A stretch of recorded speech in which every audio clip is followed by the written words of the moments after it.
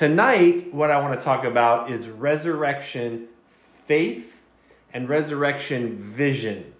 Resurrection faith and resurrection vision. So let's start first with resurrection faith. I'm going to read to you from John chapter 11, beginning in verse 17. Now, quick little background. You're probably very familiar with this story. Jesus and his disciples get word that their friend Lazarus is sick. And instead of going there right away, Jesus waits. And then he decides to go. His disciples disagree. It's dangerous. The last time he was there was trouble. But he decides he's going to go. But unfortunately, by the time he gets there, Lazarus has already passed away. Lazarus has died. And in verse 17 of John chapter 11, here's where our story picks up. It says, on his arrival, Jesus found that Lazarus had already been in the tomb for 4 days. Now Bethany was less than 2 miles from Jerusalem, and many Jews had come to Martha and Mary to comfort them in the loss of their brother.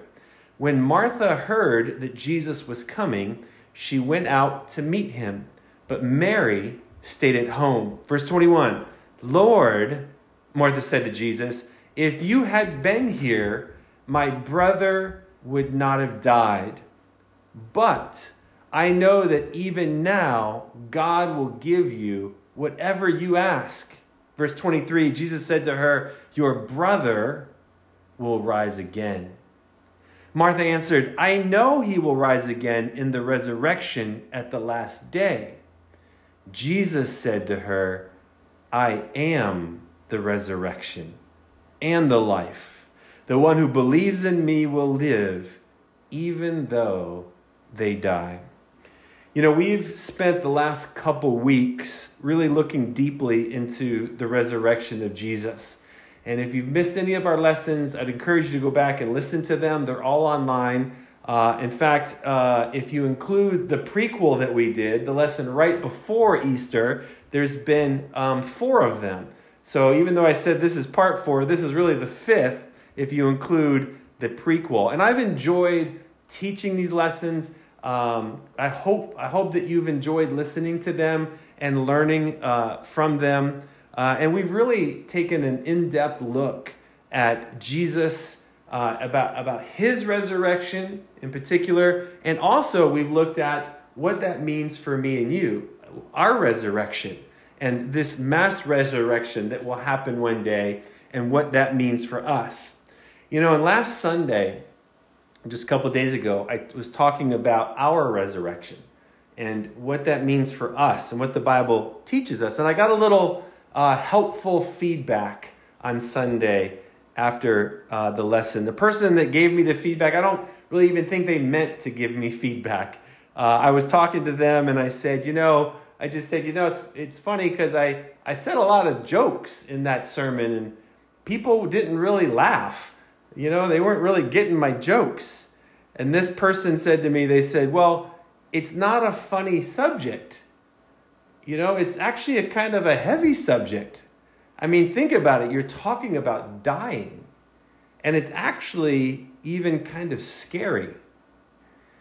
And this person said this to me, and it's kind of stuck with me ever since then, the last couple of days. And I'd like to first of all say, I'm sorry to anybody that might feel in any way that I am making light of this topic, because I in no way mean to make light of this. In fact, quite the opposite. I'm genuinely have been excited in my Bible study of this, and I really want to share. It's hard to share because it's sort of an epic topic that I'm trying to squeeze into a few little lessons. And so I just want to say, first of all, if you feel that way, I just want to say I'm sorry. I didn't mean to make light of it. I understand that it's a very serious topic, and it can be a bit scary. But secondly, I do appreciate what that person said to me. I'm glad they said that to me, because that brings me perfectly to our lesson tonight. I was thinking ahead about what I was going to speak about tonight's message, and that comment made me go, wow, this lesson will fit perfectly into that thought. So tonight, I want to talk specifically about this idea of not just having faith in the resurrection, but instead having a resurrection faith. Let me explain to you what that means. Going back to what we just read, looking at Martha, the story of Martha. Martha clearly loved her brother, and they reached out to Jesus to let Jesus know he was sick. And Martha clearly wanted Jesus to come sooner than he did. But Jesus didn't come until later, and Lazarus died. And in verse 23, Jesus says to Martha, when he finally arrives, Jesus says, your brother will rise again. And Martha then clearly communicates to Jesus her faith in the resurrection. She says, yes, I know he'll rise again at the resurrection at the last day. And then Jesus says, no, that's not what we're talking about. We're not talking about just believing in a teaching about a resurrection, but Jesus leans in and he communicates this idea of believing in the God of the resurrection, right? I mean, listen to it. Jesus says, it's good that you believe, right? Jesus says, your brother will rise again. And Martha says, I believe he'll rise again. And Jesus leans in and says those words. No, I am the resurrection. Jesus is saying it's good that you believe, but remember what the bigger point is here, Martha. The bigger point, Jesus is saying, is I am God. Yes, you believe in the resurrection, and that's good, but I am the resurrection. I am God. I am greater than the troubles that are before you. Jesus is saying to her, listen, I'm glad you believe in this teaching, but you can actually believe in me. You can trust in me. I got you. I will take care of you. The point being that we are not trying here just to educate ourselves on specific biblical teachings, but instead, the reason why we are studying this all out is because we are trying to strengthen our faith in the God of those teachings. Martha, I know he'll rise again in the resurrection at the last day. And Jesus said to her, I am the resurrection. Do you see the difference? Do you see what's going on there? Do you see that yes, we can believe in the teachings and we can understand it and all the things we've talked about over the last couple of weeks about the resurrection. We can intellectually sit back and go, yes, okay, I got it. Makes sense. Big topic, pretty epic, pretty huge. But yeah, I got it. It all makes sense. And it can just sort of rest in our minds. But what Jesus is calling Martha to do, and what I want to encourage us to do, is to have a resurrection faith. Is not just to have faith in the resurrection, but to have a resurrection faith, where we let that belief go from just our minds into our hearts. And understand that we're dealing with God, and we can trust God in these situations. So let us grow. Let us grow from just having faith in a resurrection to having a resurrection faith. I hope that makes sense to you. Because that then leads to a resurrection vision. You can go from a resurrection, not just having faith in the resurrection, like Martha, but having a resurrection faith, which then can lead to a resurrection vision. Let me show you what I mean by this. Acts chapter 1. Acts chapter 1. This is beginning in verse 1. This is Luke who's writing. Of course, we know Luke wrote the book of Luke, but Luke then wrote the sequel to Luke, which is Acts. And he wrote, beginning in chapter 1, verse 1, he goes, in my former book, Theophilus, I wrote all about Jesus. I wrote about all that Jesus began to do and to teach until the day he was taken up into heaven, after giving instruction through the Holy Spirit to the apostles he had chosen. After his suffering, he presented himself to them and gave many convincing proofs that he was alive. He appeared to them over a period of 40 days and spoke about the kingdom of God. There it is. There's the 40 days. And on one occasion, While he was eating with them, he gave them this command: "Do not leave Jerusalem, but wait for the gift my Father promised, which you have heard me speak about. For John baptized with water, but in a few days you will be baptized with the Holy Spirit." Verse 6. Then they gathered around him and asked him, "Lord, are you at this time going to restore the kingdom of heaven, or the kingdom to Israel?" He said to them, "It is not for you to know the times or dates the Father has set by his own authority, but you will receive power when the Holy Spirit comes on you, and you will be my witness in Jerusalem and all Judea and Samaria and to the ends of the earth." After he said this, he was taken up before their very eyes, and a cloud hid him from their sight. Okay, again, and another amazing story with Jesus. And this is Jesus right before he ascends back into heaven. He's been with the disciples for 40 days, like it says. He's given them many convincing proofs that he's alive. Again, that he's not just a ghost. He's not just the spirit of Jesus, but he actually came back to life, physically was alive. In fact, one of the ways he proved it was he ate with them. And one time he was eating with them and he gave them some direction. And then they gathered around him in verse 6 and they said, "Lord, are you at this time going to restore the kingdom to Israel?" Now, I have often read that verse many times in my life. And I've often just shaken my head at those guys. Like, come on, guys. Come on. What is wrong with you? All right. I mean, after all the things that have happened, all the teaching, and at this point, add in now a resurrection and add in, that you've been with him for 40 days, all of this. And your big question is, now are you going to overthrow the Romans and raise up Israel and make Israel a great nation? But I will say that recently, as I've read this, I begin to think a little differently about it. I begin to appreciate at least there is some faith in there. These guys, they've come a long way in just 3 short years, haven't they?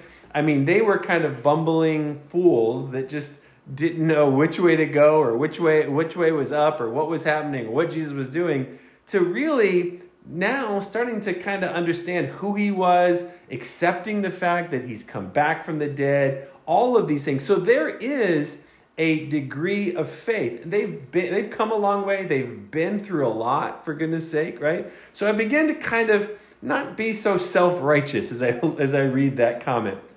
There is a lot of faith in that question, but that faith is pointed in the wrong direction. They thought, based on the scripture and based on their question, clearly they thought that all of this teaching that Jesus did with them, all of the miracles, even the dying on the cross and coming back to life and walking with them, and all of the proof, all of it pointed to a better Israelite nation.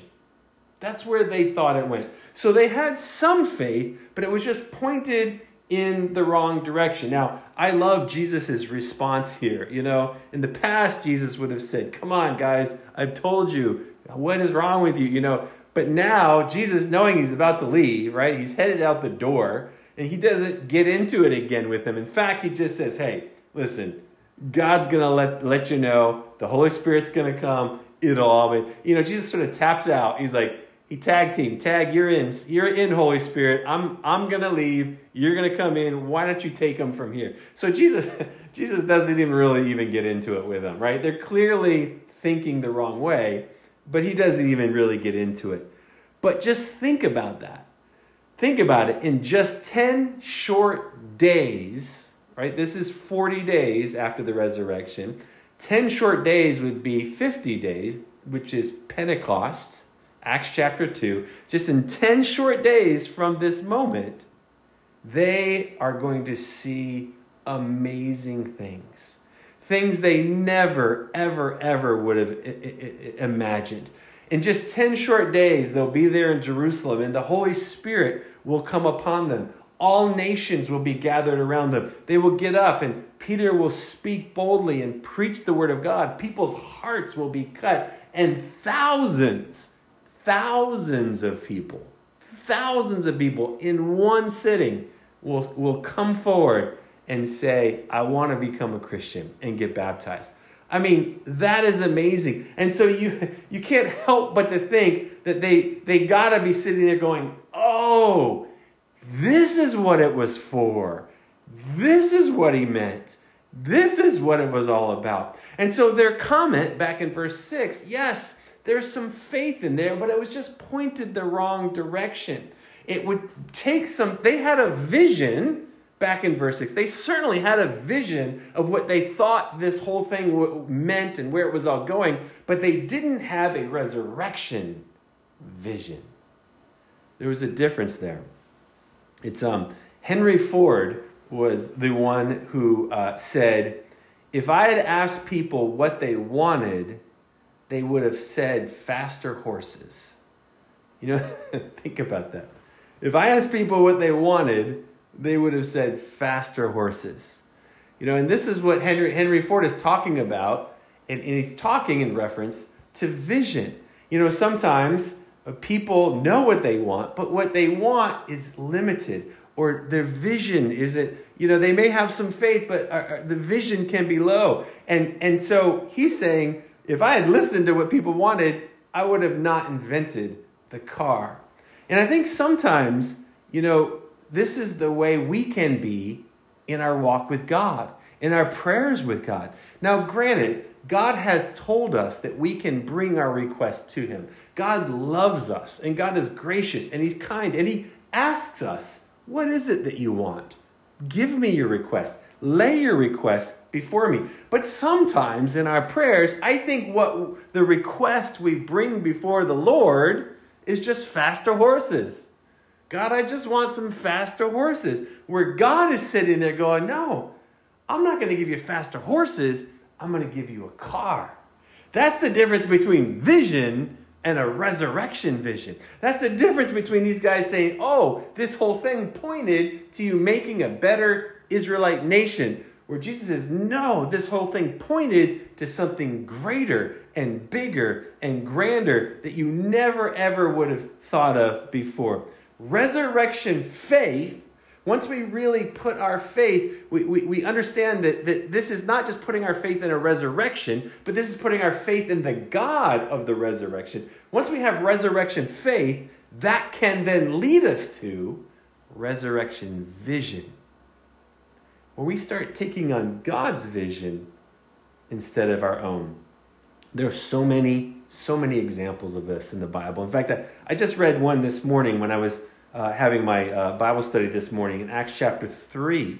Acts chapter 3, you know the story. Peter and John are going to the temple to pray, and they come upon a man who was lame, and he was begging.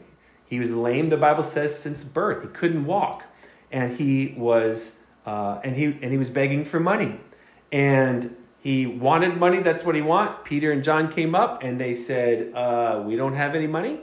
But what we do have, we'll give you. And what they had was the power of God, and that led to his healing, where he was able then to get up and to walk for the first time the Bible says he was 40 years old, or over 40 years old. I mean, that's amazing. There's an old preacher joke. He asked for alms, and he got legs.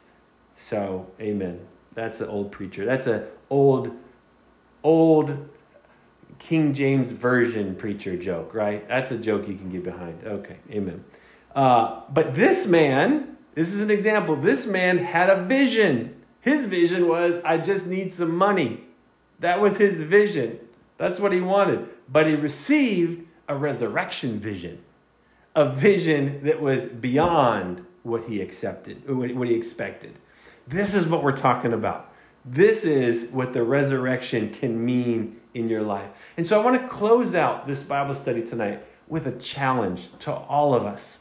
I want to challenge you. I want to encourage you. I want to challenge you to ask God to help you embrace his resurrection vision.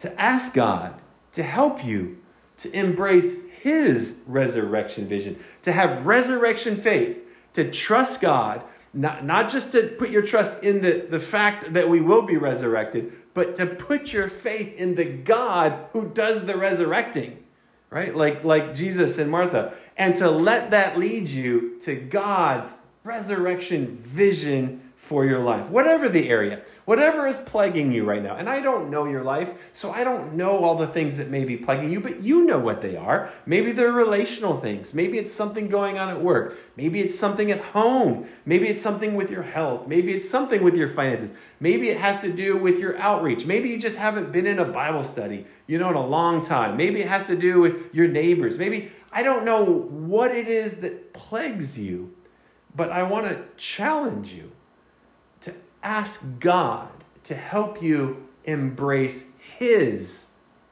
resurrection vision of your scenario.